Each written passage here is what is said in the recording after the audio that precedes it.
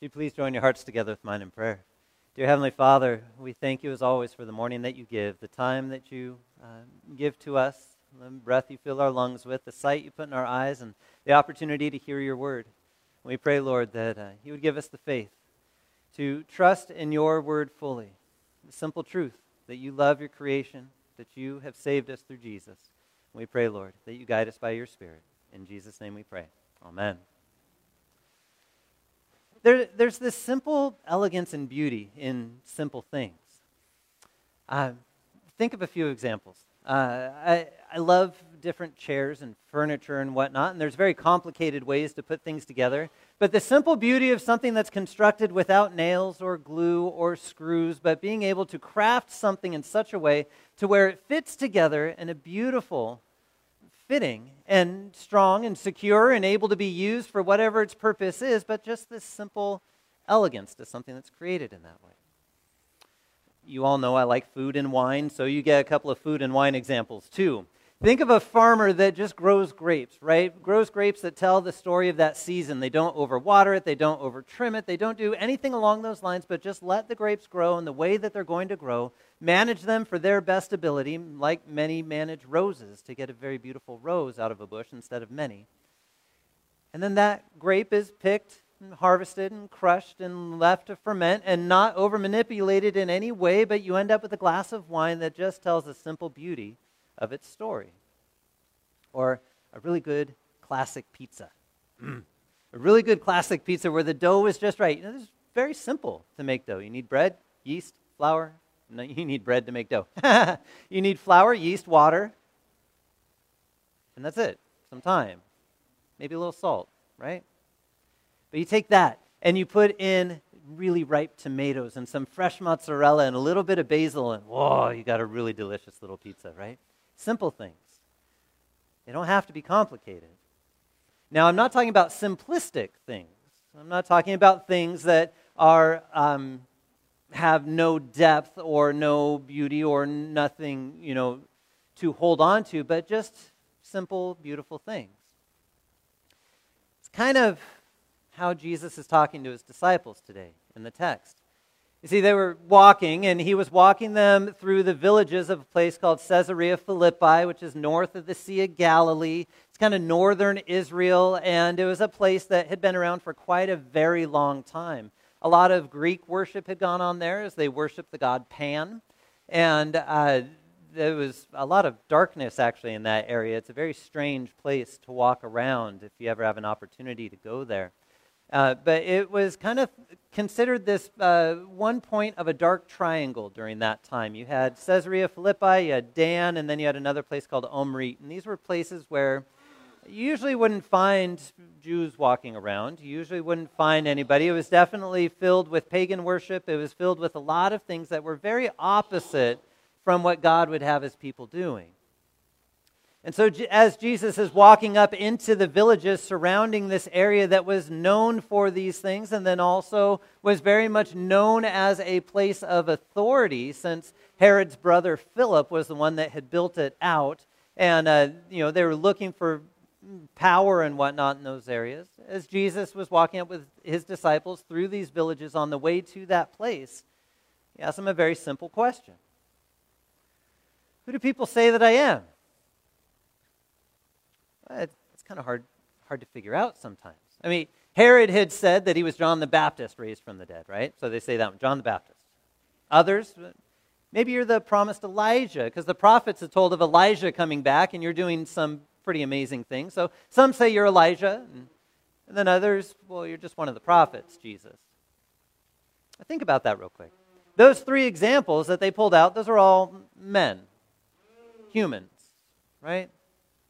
People just like you and me, used for a particular purpose by God, but they were simply humans. Okay? It's not too different than a lot of people talk about Jesus nowadays. If you ever ask somebody that same question, who do you say that Jesus is? They'll tend to answer in one of those ways. Well, he's a good teacher. He's a moralistic leader. Maybe he had some kind of connection and spoke about God's word, but he was just a man. And that's usually how he's explained in most faiths. And then Jesus gets a little bit closer, a little bit more intimate in his questioning, right? And he says, who do you say that I am? Peter, big and bold, well, you're the Christ. You're the Messiah. You're the anointed one. You're the sent one by God. That's who you are, Jesus. He says, right, good. So let me tell you what that's going to look like. That's going to look like me being rejected, killed, and raised. And Peter pulls him aside and he says, no, Jesus, you don't understand what the Christ is supposed to do. That's not what you're supposed to do. It's not too far off about how many people actually react to Jesus, though. See, Jesus' words are hard to hear sometimes when they call us out in our sin, and a lot of times we don't want to hear those words, and so we start to hold on to things that we really like, or we start to push Jesus off into a category of simply love and not holding anybody accountable for anything. And so you start to hear this phrase, well, my Jesus wouldn't do that. That's exactly what Peter was doing. He looked up at Jesus and he goes, Jesus, my Messiah wouldn't do that. That's not what the Messiah has come here to do. You, as the anointed one, the Christ, you're supposed to lead our people out. Remember this whole power thing that's going on up here? And we've got Herod and we've got Philip and we've got all the Romans that are around. Messiah, you're supposed to lead us out of that and bring your people back up into their noted position. And Jesus, very plainly, very simply, had already told him what the Messiah was supposed to do, right? So I love that line in there. He says, he said this plainly. Now remember, Mark's writing this after the fact, right? He's writing this maybe 20 years after the crucifixion or so. And so he's able to look back. And during that time, I doubt they thought that Jesus was speaking very plainly. But in this very moment, he was not veiling it in parables. He was not speaking in any other ways. He just said, look, here's what I'm going to do. I'm going to be rejected by the chief priests. I'm going to be rejected by the elders. I'm going to be killed. And I'm going to be raised. And they just couldn't wrap their heads around that simple thing. See, it's not a simplistic thing, like I said before, but just a simple, clear understanding, not even understanding, clear, simple explanation of what the Messiah was there to do. They wouldn't have it. They wouldn't understand it. They wouldn't wrap their head around that fact that he had actually come to die for their sins. And I think sometimes as people come to us and ask us about our faith, we sometimes want to get it overcomplicated. We start digging in too deep one way or the other, trying to figure out how to say it and how to explain it. And oftentimes people just want a simple, clear explanation. A simple, clear pronunciation of your faith, right? And it's there. And you can start very simply as you talk to people as well, because there are times in life when people are going to come to you and say, who do you say that Jesus is? Well, quite simply, he's the God that loves his creation. Now, as you unpack that simple phrase, you end up getting more complexities of what that looks like, because you don't just have a man, you have a man that's also 100% God. And so how do you explain that? I have no idea. That's not a simple thing. But what you can see is the effects of that, and that is still a true statement, that you have a man and God in one person. And that God has loved his creation. And so you move from that and you say, well, it's a God who loves his creation. And what's that look like? Well, he'd be rejected, killed, and raised. Just as he said he would. But see, to be rejected, he was rejected for us. He was rejected so that he would be killed in our place. Because as he was killed, he carried God's wrath that was intended for your sin.